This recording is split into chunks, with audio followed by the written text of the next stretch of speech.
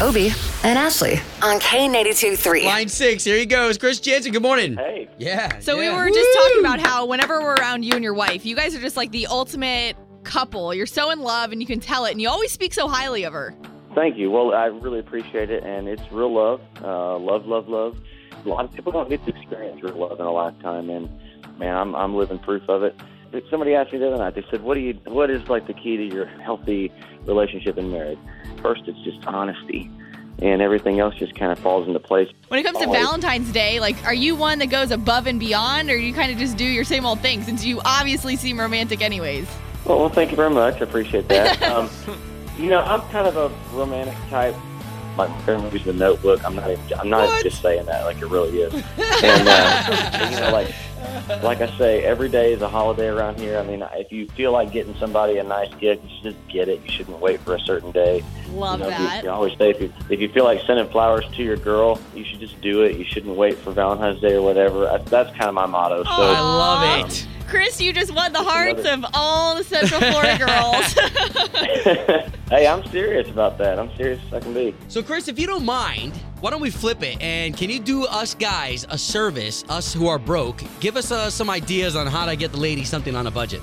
Well, first of all, check out. Okay, most people, what do? They call the florist, and they spend $100, $200, $300, however much it takes on 6 flowers, right? Yeah. You can go to any great grocery store. I'm talking like whether it's Publix, Whole Foods, Save-A, it doesn't matter where you are or what economy you live in. About 95% of every grocery store has some kind of flower special going on. And believe me, they're the same florists get their flowers.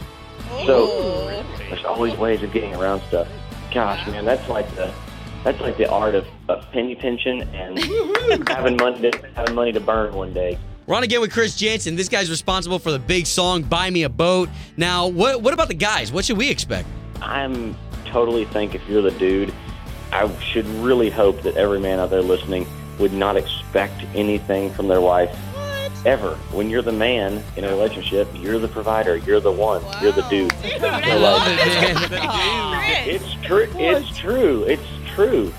The woman is required to give back to you. It's love if you're in love, man. Period. You are amazing. She does so much for me. It's unbelievable. So I expect not one thing from her. If I don't feel it personally, I wouldn't do it. Well, please tell your beautiful wife, Kelly, thank you again. She's the one that hooked us up here.